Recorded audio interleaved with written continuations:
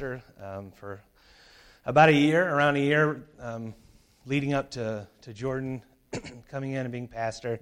And what a gift you guys were to us and continue to be. So I'm thankful that we can be here, together, just to worship this morning and to open the Word and to dive in together. We're going to be in James chapter 1, verses 13 to 18. So if you have your copy of God's Word, digital or analog, go ahead and open that up. James chapter 1. Also send greetings from the Bridge Church, fellow gospel preaching church over in Storrs by the University of Connecticut. And so thankful to be gathered with you and send greetings from the congregation I have the joy of pastoring. All right, let me read it for us. Will you indulge me just by standing to honor the reading of God's Word? James chapter 1, verse 13 to 18.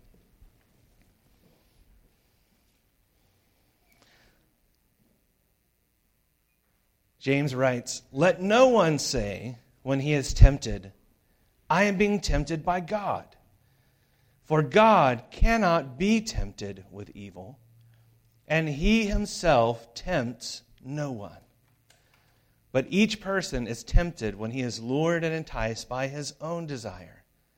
Then desire, when it has conceived, gives birth to sin. And sin, when it is fully grown, brings forth death.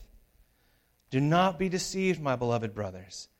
Every good and every perfect gift is from above, coming down from the Father of lights, with whom there is no variation or shadow due to change. Of His own will, He brought us forth by the word of truth, that we should be a kind of first fruits of His creatures." Let me pray for us. Lord, thank you for this word. Thank you that you speak through your word and by your Spirit. I pray that our hearts would be open, Lord, to examine and to look at our own struggle with temptation and sin. Lord, that if there are ways that we are either seeking to blame you or to point the finger away from us, God, would you instruct us by your word as to how we should think about and how we should look at sin and temptation. And God, may we see the grace provided that you have provided for us in Jesus. And we pray this in your name. Amen. You can take your seats. I don't know if you guys have ever heard of the condition called affluenza. Not influenza, right? Affluenza.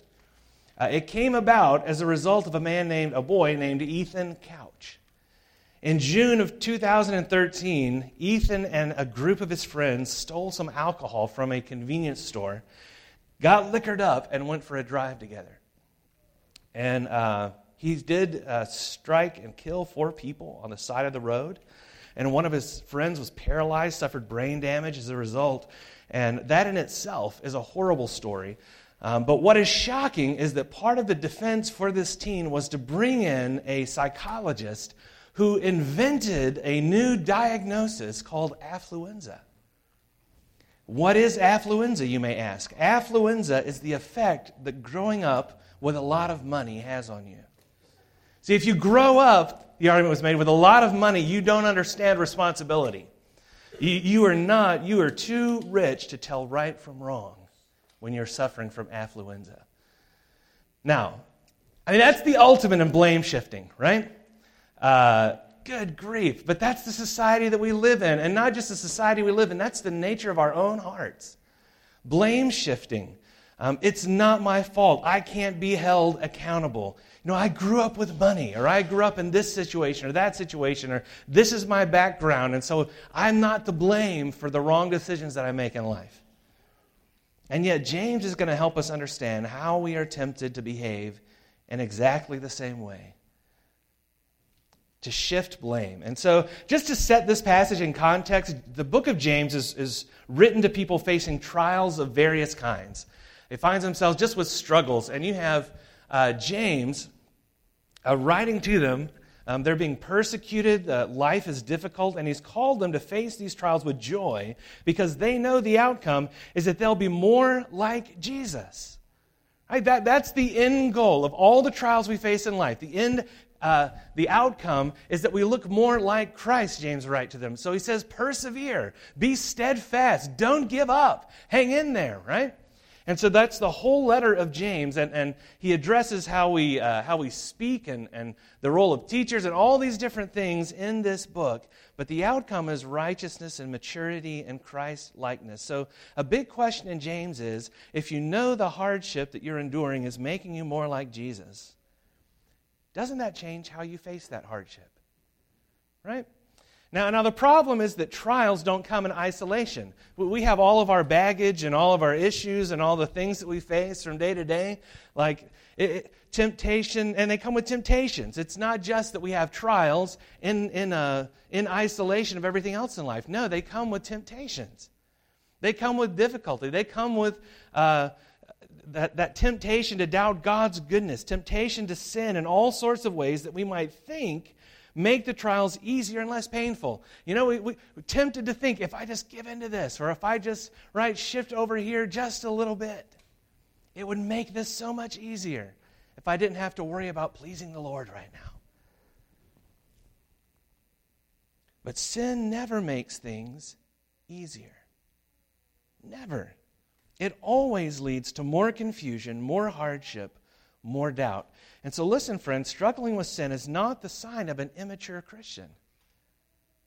Struggling through sin, resisting sin, fighting with a particular temptation is not a sign of immaturity. Christians have been who have been walking with Jesus for decades will be tempted to sin. Paul had a thorn in the flesh that he prayed repeatedly, God, take this thing away, and he didn't. God didn't take it away. He continued to struggle. As Christians, we are not yet freed from the struggle or presence of sin, but we are freed from the power of sin in our lives by the grace of Jesus and by the working of the Spirit in our life.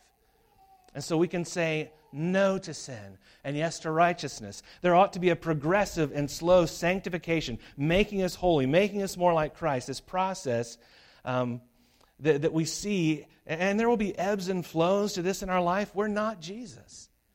We will struggle with temptation. But the presence of temptation is not a sign that you don't know the Lord. Now, there is one thing I know. You will face temptation this week. You'll face temptation today. We can't change that reality. The question for you and me is, how should we respond to that temptation? How are you going to respond when you are tempted to doubt the goodness of God? Tempted to pursue that thing that you think is going to bring me joy in this moment? Are you going to blame shift? Oh, it's affluenza, right? Or are you going to fight that temptation with the truth and the help of the Spirit? And James gives us a few encouragements about temptations, a few ways to think about temptations of various kinds as we face trials of various kinds. And so the first question from James 1, 13 to 18, or first thing to see is that we need to understand the source of our temptation. That's the first thing. Understand the source of your temptation, James says. Blame shifting is an epidemic. If you don't believe me, come hang out with children for a little bit, right? We were watching the AFV. That's one of the things that we just enjoy as a family, America's Funniest Home Videos, right? I can't think of the guy's name now. Robrero, right? Alfonso Robrero, that's right. And so he's introducing the videos, and this one video, this kid who had soiled himself in his pants, they got him on video. They thought it was funny. I thought it was awful. They had this kid standing there saying, oh, a bird just flew right into my pants and pooped in my pants. And, right, which is, I mean, it's like, holy cow, how do you come up with that? But there's this whole argument. I mean, blame shifting. It wasn't me, it was a bird. That's what we do. That's one of the first temptations we can have when we're being tempted is to say, oh, this is not my fault. It's coming from somewhere else, and it's just ridiculous. And we do that with God. We do that with the Lord. James warns us not to do something that's very silly, which is to blame temptation on God. God is doing this to me. He's brought this temptation into my life, and I get it. When we're facing trials, we want to say, where is this coming from? And it could be that a trial is coming from the Lord, right? To develop a certain thing inside of us. But friend, the temptation to sin in the midst of that trial can never come from God. He can't be the source of our temptations. James says that God is working in and through our trials to bring about His purposes. And we want to say maybe He's doing the same thing with temptation. But James responds with a resounding no. God does not tempt us. Right? Look at what he says in 13. Let no one say when he's tempted, I am being tempted by God. So we have to remember this. The first thing is that God cannot be tempted with evil. Why is it that we can trust that God doesn't tempt us with sin? Well, it's because He cannot be tempted with evil. This is James grounding his reason in the very character of God. God is so pure and so perfect that He is not even tempted by sin. He hates evil. Why would He use that as a tool to try to entice you, right? And me. He hates sin. No part of Him is inclined toward it. See, we think that we think of or are inclined toward a particular sin, and we think, what if? That's the nature of temptation. We want to do it. We are inclined to believe the lie that we'll be more satisfied or more gratified if we just do it. But friend, God is never fooled by sin like that. Never. God never looks lustfully at a person and thinks, what if? God never sees the life of another person and wants it for Himself. And it's not merely that God never sins. God is not even tempted to sin. It holds no power over Him whatsoever. Think about all the ways that you and I are tempted on a daily basis. All the many ways. Boy, we can make a list, right? That would fill up a book. And God is not tempted by any of it. Not by greed. Not by unrighteous anger. He never speaks a word out of place or without thinking. Never tempted to overreact or to be frustrated. God has no inclination at all to give into the things that draw our attention away from Christ. He cannot be tempted with evil, and so He cannot tempt us with evil. Praise His holy and perfect God. That's the first thing to note. And then James goes on to say that so therefore God simply never tempts anyone. Why would God, right? It's silly when we stop and think about it. Why would God, who hates sin, is not Himself drawn to sin, and is working at the cost of His own Son's life to deliver His people from sin, why would He try and tempt His precious children toward that thing? It's the very thing He came to save us from. So He cannot tempt us. He does not tempt us. I sometimes, hear the question, if God created everything, then didn't He by default create sin? And the answer is no. He didn't. He isn't tempted by sin. He doesn't tempt others to sin. It is against His very nature. And so be careful ever entertaining the idea that God somehow tempts us towards sin. He can bring trials in our life to purify us, to make us more like Christ, but He doesn't tempt us with sin. So James says, be careful lest you accuse God of something that He's utterly unworthy of.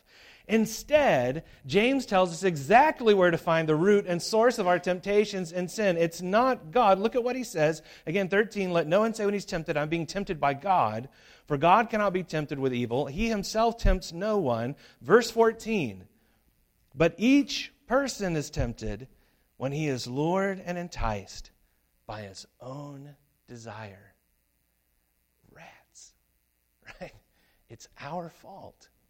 It's our own desire that leads us to be tempted. Our own desires. Where does temptation come from? My own heart, your heart. We don't have to look any further than this. It begins in our heart. And the go-to impulse that we have when we face temptation is to look outside of ourselves and ask, why is this happening to me? What is happening to me? Where is this coming from? And James says, bro, get a mirror. Right? It's our own hearts when we face temptation. Check yourself. You are your own worst problem when it comes to temptation. And Jesus said something similar to this in Luke 6, 43 to 45. He reminded us that the fruit of our lives displays the overflow of our hearts. The heart is the root of it, right?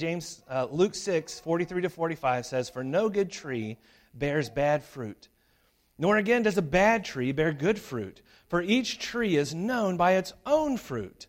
For figs are not gathered from thorn bushes, nor are grapes picked from a bramble bush. The good person out of the good treasure of his heart produces good, and the evil person out of his evil treasure produces evil. For out of the abundance of the heart his mouth speaks." Where does temptation come from? It's the heart, right? It's a fruit of what's in our hearts. My constant drumbeat when I take someone through premarital counseling, and I love it. It's one of my greatest joys in pastoral ministry. I love sitting down with a couple and just walking through.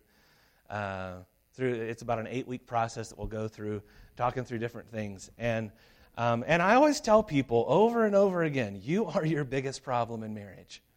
You will be the biggest source of hardship and conflict and everything you face, just you. And I speak from experience, right? From God's word and experience here. Our own hearts, never God, are the source of our temptations, and not just in marriage. Listen, kids who are in the room, when your brother or sister or a friend at school or whatever hurts you or teases you or pushes you or whatever it may be, and you respond in an unkind, selfish, or hateful way, what do you want to say first? But they made me do it, right? They made me do it. They made me hit them back. Well, how'd they do that? Well, right? No one can make you sin but you. We make our own decisions. And so it's our own sin problem, our own heart problem. It's why Jesus came, to save us from our sin.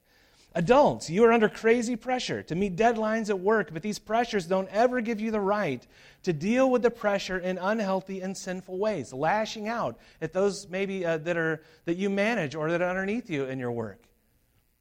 You and you alone are responsible for your actions. You can't blame pressure or affluenza or whatever else, or that your spouse has changed, or that your situation's changed. Parents, husbands and wives, you are responsible for your actions, not your crazy kids.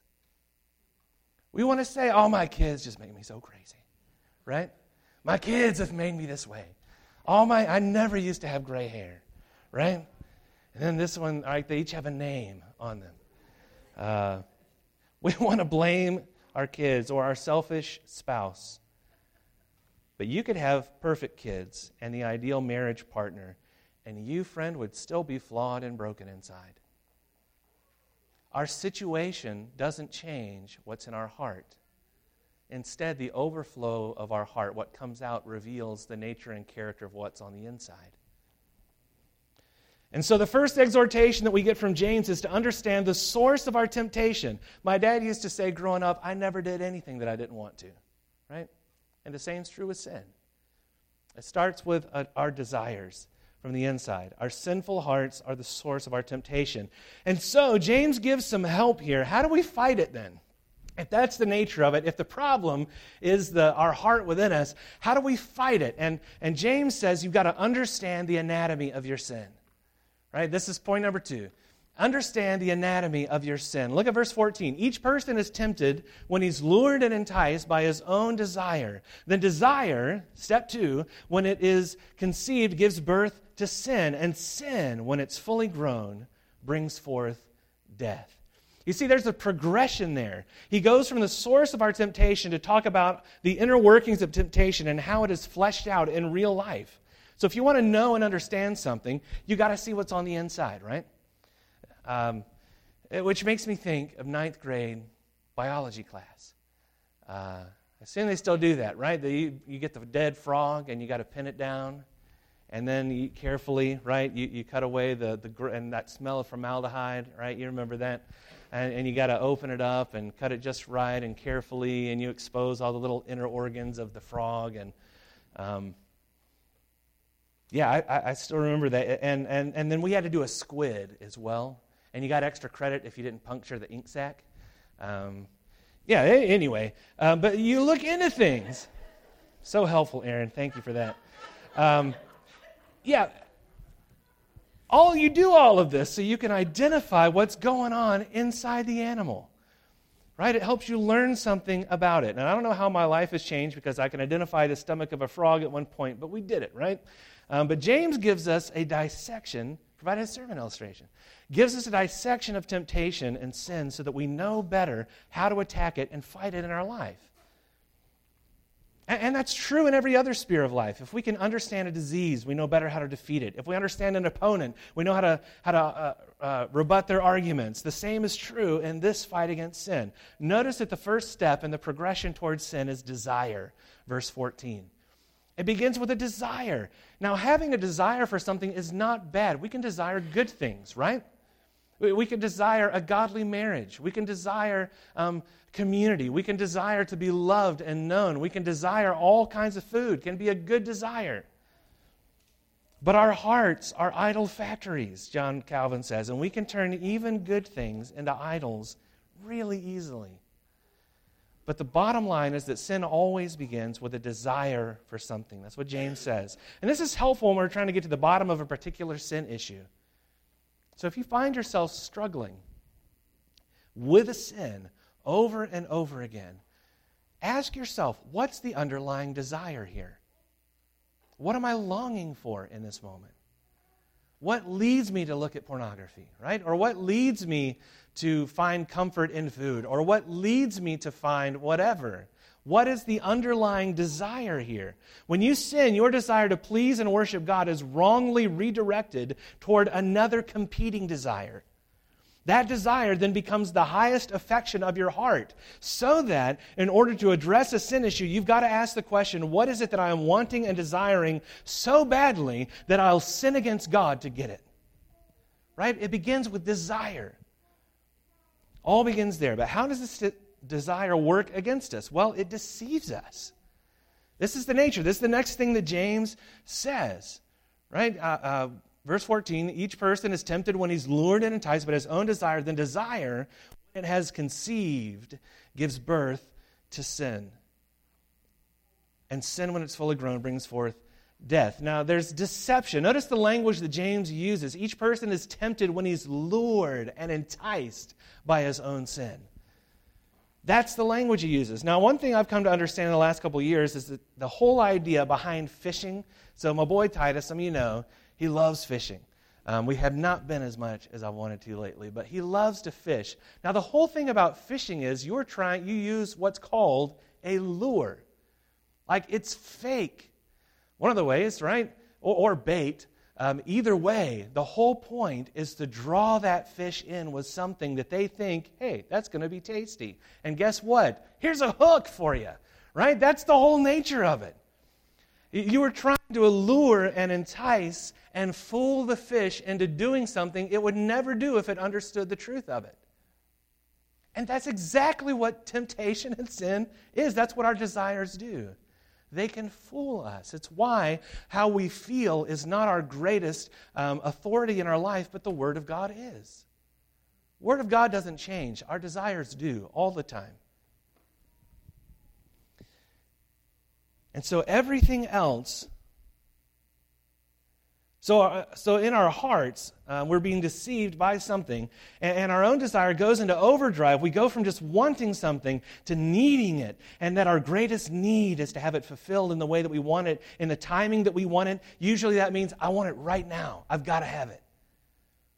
Everything else needs to bow down to it. That's deception at work. That's a lie. Desire grabs our hearts, deceives us, convincing us that everything else needs to serve this desire, and it can happen with all kinds of things, with money, with lust, with entertainment, with comfort, with food, a relationship, you name it. We can make an idol out of anything, and that's the progression of sin. And so let's illustrate it like this, right? I mean, your spouse maybe used to be very attentive. They would bring gifts. You'd go on dates and laugh together. I remember I used to model things out of clay for Becky, just silly things. I haven't modeled anything out of clay in a long time, right? And maybe she's like, that's a good thing. I've seen your work, Aaron. Yeah, but you used to laugh together, go on dates, but now it's almost like you're strangers in the same house. And you want something good, right? The desire is for a good thing. I want a healthy marriage. I want to be loved by the person that's in my life. And you've been noticing this person at work, they're a lot more fun. You laugh together. You work well together. You feel appreciated around them. And you start to believe the lie that your spouse can't love you like this person can, right? And desire in that moment deceives you. Maybe God was wrong. I shouldn't have committed my life to this person. Maybe it should be this person. And desire entices you. We begin to be deceived. And you believe that having a different person in your life is worth sacrificing everything else in your life. But friend, God is not unaware of your desire for a healthy marriage or your situation right now. Don't allow your desire for love to cause you to run to sin rather than running to God and the spouse that He's given you. Right? So we face a trial, but the trial doesn't come by itself. We're tempted toward other things. And it's hard and it's confusing. But that's what the goal of this desire. It lures us and entices us. It deceives us. This is the progression. We desire something, maybe a good thing, but we desire it too far. It becomes an idol. We're lured and enticed by this thing. And sin always overpromises and underdelivers. It deceives us. That's the very nature of what sin does. It's what happened to Adam and Eve in the garden. They could have enjoyed everything else in all of creation. They were enjoying a relationship with the Father that was beautiful and right and good. They never experienced shame or embarrassment or frustration. All they knew was joy. And the one thing they were told not to do was don't eat from that tree. Lured and enticed away. And what does the Bible say about it? It said that they desired it when they saw that it was good for food and pleasing to the eye. Desire lures us away and deceives us. And so deception then moves on to disobedience. Look at verse 15. Then desire, when it is conceived, gives birth to sin. Desire leads to deception, leads to the birth of sin. Notice the pregnancy metaphor here. As the desire takes root in my heart, I foster it, I cultivate it, I grow it inside me, right? I love how James is so vivid in his illustrations of things. I feed it, I allow it to gestate inside of me. Then that baby gets birthed, and friends, it is an ugly baby, right? Ugly baby. You know, as a pastor, I've had the joy. I love premarital counseling. I also love hospital visits when it's for a new baby. But I always want to be careful when I go to a hospital because I don't want to say, I don't want to lie. And so I don't always say, "Oh, what a beautiful baby," right? I don't say that. Usually, what I'll try to do is I'll say, "Oh, what a precious gift," right? Because that's true. What a precious gift. Yeah. That way you don't get caught in a lie. But sin, friends, sin is an ugly baby. Sin is an ugly baby, and you've desired it, you've deceived in your own heart, you've cultivated and grown it inside of you. And when we move forward and the temptation moves into practice and disobedience, we give birth to a full-on disobedience. And we tend to think that it stops there. But sin doesn't stop there. It's not just that we sin. We ask for forgiveness, right? And we move on. That's never the end. There's always an end goal to sin. And right, we don't think about anything further. Here's what led me to speaking harshly about my spouse. Here's what led me to cheat on this test. Here's what led me to look at pornography. But friends, there's a whole step that we just want to overlook when it comes to sin. Desire leads to deception. Deception leads to disobedience. And disobedience leads to death. That's the full progression of sin. It doesn't stop with just making a mistake or sinning against God. It always goes further. It leads to death.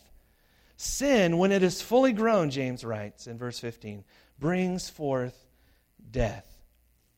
The natural outcome of sin is death. James reminds us that sin is not just a minor mistake that happens to us. It's not an oopsie-daisy, right? We want to couch it in like little friendly terms. Oh, it's just a little white lie, right? It was just a mistake that I made. I messed up. But sin leads to death. Galatians 6, 7 and 8 says, "Do not be deceived. God is not mocked. For whatever one sows, that will he also reap. For the one who sows to his flesh will from the flesh reap corruption. But the one who sows to the Spirit will from the Spirit reap eternal life." So listen, what that says is what you are feeding in your life is what will grow in the soil of your heart. what you are feeding in your life, you will grow in the soil of your heart. So the more you feed solutions to your heartache or loneliness or pain that are rooted in the finished work of Christ on the cross for you, the more heartache and pain and the more you feed solutions to your heartache or loneliness or pain that are not rooted in the finished work, important word, not rooted in the work of Christ on the cross for you, the more heartache and pain and loneliness you will know. Because you were made for God. You were made for God, not the sinful desires of your heart. That's one way that sin gives birth to death, is that there's this corruption that grows in us. That we become calloused and hard to the things of God, right? So there's that side of it. The other is that sin gives birth to death in terms of a punishment. Adam and Eve saw this after they sinned. God hates sin. He must punish sin. And it's His world. He made everything. He gets to set the rules, right? In my house, we have certain house rules. And so we'll tell the kids, other people don't have the same house rules. I had a friend that he had no problem letting their kids jump on their couch. And I would sit there and I would have like a little vein over here in those moments, right? Because in my house, we don't jump on the couch. But that was their house. It's not sinful for their kids to jump on the couch.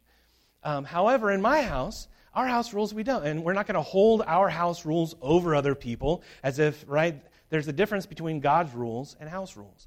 And so, anyway, there are God's rules, though. He's made everything. He hates sin. He must punish sin.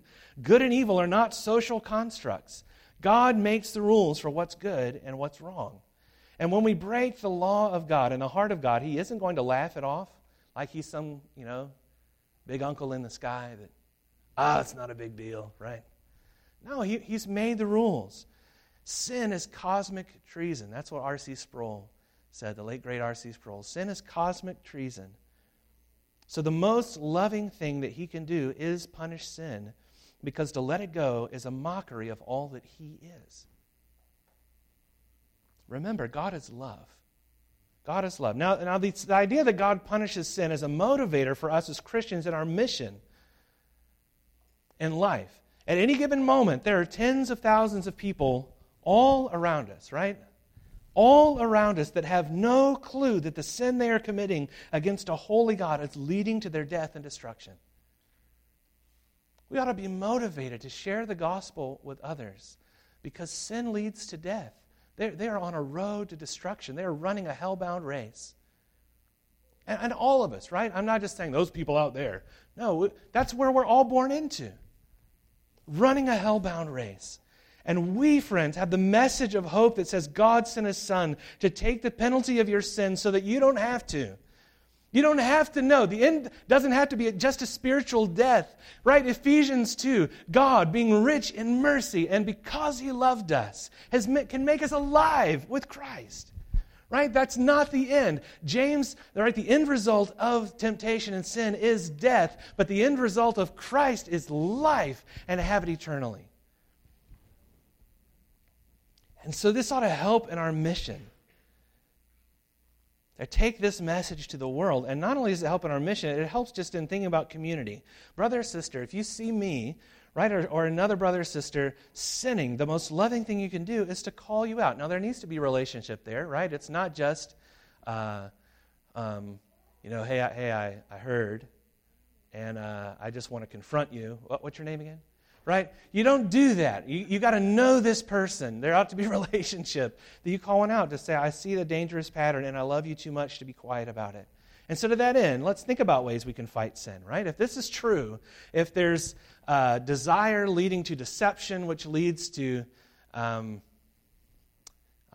I shouldn't have done this. Desire, deception, to disobedience leading to death, then how do we fight this, right? What are some things? Number one, be honest about your desires.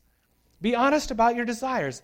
We don't gain anything in the life of the church by hiding how we're struggling from other people. One of the things my in-laws do when we get together, and maybe you've experienced something like this, is we'll try and figure out where we're going to go to eat somewhere.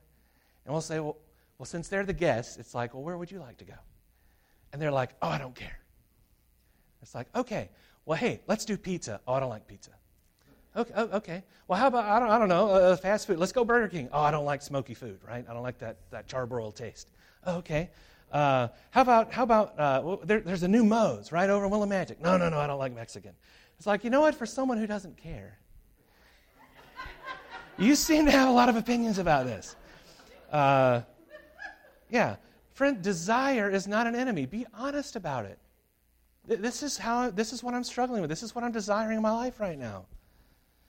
Be honest. Bring those desires into the light. Sin hides. It thrives in the darkness. So ask the community around you to help evaluate the desires you have so that you can rightly determine if these are sinful or helpful and how to pursue them. Hey, I'm feeling this. I'm thinking this right now. Is this right or am I thinking wrongly about it? Right? Bring those desires to the light. Number 2, evaluate your desires with the filtering lens of God's Word. Evaluate your desires with the filtering lens of God's Word. The Bible doesn't speak specifically to every situation, but it gives us guidance and principles to follow that we can apply to every situation. Whatever you're facing, whatever temptation, whatever desires you have, the Bible speaks to it in some way. Ask people further along to point you to what God's Word says about something so that you are cultivating holiness in your life. Right? The second thing to do. Thirdly, cultivate godly desires and kill sinful ones. The Bible's helpful just in talking. Think of yourself as a farmer. This is a theme that comes up in the Bible a lot. You've got this little seed that you want to water and pluck out the weeds and make sure there's enough sunshine, but not too much sunshine, right? And you do these things. And the disciplines God has given us to help you grow and cultivate holiness and kill sinful desires, He's given things like reading our Bible, like praying, both alone and with other believers, sitting under the regular preaching of God's Word, worship with God's people, participating in the Lord's Supper, all these things. Give yourself to a biblical community and accountability by joining a church. These are all things God has given us to help kill sin and to cultivate godly desires in us. Number 4, confess sin quickly and explicitly, both to the Lord, but also to a trusted friend, to your pastor, elder, to Bible study leader, whatever. Sin grows, again, best in the dark, and it always leads to death, spiritual, relational, or even physical death. God is quicker to forgive than we are to ask for forgiveness, right? Like He's already provided a way. Jesus has already paid for that sin. And yet we wait, and we wait, and we hold on to it, and it festers and grows. So be quick to bring it into the light, to confess that sin. And when we bring others into our struggle, we gain an ally in the fight against sin. John Owen, great Puritan of days past, he said, "Be killing sin, or sin will be killing you." And so we confess it, right? Those are the 4 things. Well, lastly, number 3, what do we do in this fight against temptation and sin? You've got to understand the grace of your salvation. Understand the grace of your salvation. Look at verse 16. "Do not be deceived, my beloved brothers. Every good gift and every perfect gift is from above, coming down from the Father of lights, with whom there is no variation or shadow due to change. Of His own will He brought us forth by the word of truth, that we should be a kind of first fruits of His creatures." And do you hear the grace in all of that? Do you hear the grace of God? James dissects for us the anatomy of temptation, sin, and death, but the best deterrent to sin is not just an awareness of sin and temptation. What we need is something more beautiful to call us away from the lure of our own desires. We need something and someone greater, more beautiful, more compelling than the lures that are thrown out to us by our desires. So James turns to describing temptation to describing our generous God. Why is it worth it to flee from sin and temptation? What do we get when we choose righteousness? Oh, friend, we get God. And look what these verses say about Him. He is a God who gives good gifts, right? And not good gifts, perfect gifts. And they come down to us, meaning we don't work our way up to them. No, God is gracious. He gives them freely. These perfect and good gifts. Gifts of salvation and of life and knowledge of Him and understanding of His Word. We have His Spirit living within us if we are Christians. He gives good gifts. Be reminded of the generosity of God. He's not looking to destroy us or lead us into death and temptation. He is about saving us, redeeming us, blessing us. This is who God is. Number 2, He is a faithful God who's trustworthy. Whereas Satan is the father of lies and doubt and fear and darkness. He's the prince of darkness. Our God is the father of lights, right? So that we can see. Light comes and we get understanding and we can know where to go. And right, this is what light does. It dispels the darkness. He doesn't dwell in shadow, and He calls us to Himself. He is not elusive or manipulative, constantly changing, right, as a shifting shadow. He's not constantly changing. Whatever whim gets his fancy, He's a solid rock, a sure, faithful, trustworthy God. No variation or shadows of change. Thirdly, He's a loving God who saves us. Listen, He's not trying to lead you into death and condemnation. That's not who God is. He is leading you into life and has given Himself for your salvation. Jesus endured death so that we don't have to know it. He rose again so that we could know life. This is who God is. Be reminded of that today. We so easily doubt and our minds get clouded by all the junk of life. Hear God's word to you. Of His own will. He wasn't coerced. Of His own will. He brought us forth by the word of truth. God doesn't grudgingly love you. It's not like He's making a concession to allow you to be saved. Friend, He loves you. He delights in you. When God looks at you, He's not shaking His head with His brow furrowed, like, wow, well, black sheep of the family over here, right? That's not how God looks at you. He loves you, and the proof is that He sent His own Son to take your sin on Himself so that you can know freedom and joy and life. Of His own will, He saved you by the word of truth. Your salvation, right? And this is why we can trust Him in the midst of temptation and never blame Him. He takes pleasure in saving you and me. Why does He do this? Because He's renewing what was broken in the garden. I think that's what James is saying at the end of the passage, where it talks about that we should be a kind of first fruits of His creatures. What is God doing? There is an end goal to all of this, that all things made new, right? Revelation, all things, every tear wiped away, everything made right. And we now are like this first fruits, right? The beginning of what He's doing. And there's a day coming. It's already, but it's not yet. There's a day coming in which everything's going to be put aside. There will be no more temptation or death or dying. There's going to be no more disobedience, none of this. There's only going to be joy and life in Him. And so James is just reminding us there's something more beautiful. Understand and remember the grace of your salvation. The grace of God. And let me close with this, friend. Temptation is a reality for us in this life. It starts with our own desires, and we follow it all the way to death. But God is a saving God.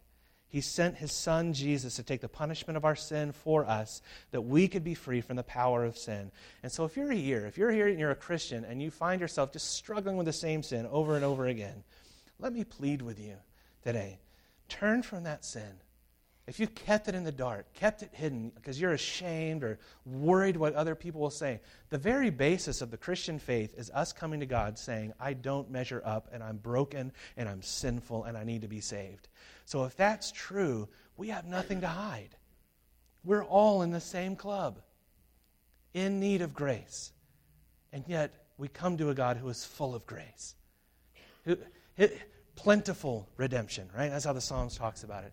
And so bring that. It only leads to one thing in the end. That's death and the judgment of God. You don't have to keep choosing sin if you're a Christian. You've been freed from its power. It's for freedom that you've been set free, Galatians says. You have God's Spirit at work in you to say no to sin and yes to Christ. Listen, maybe you think you could never actually stop pursuing that particular sin.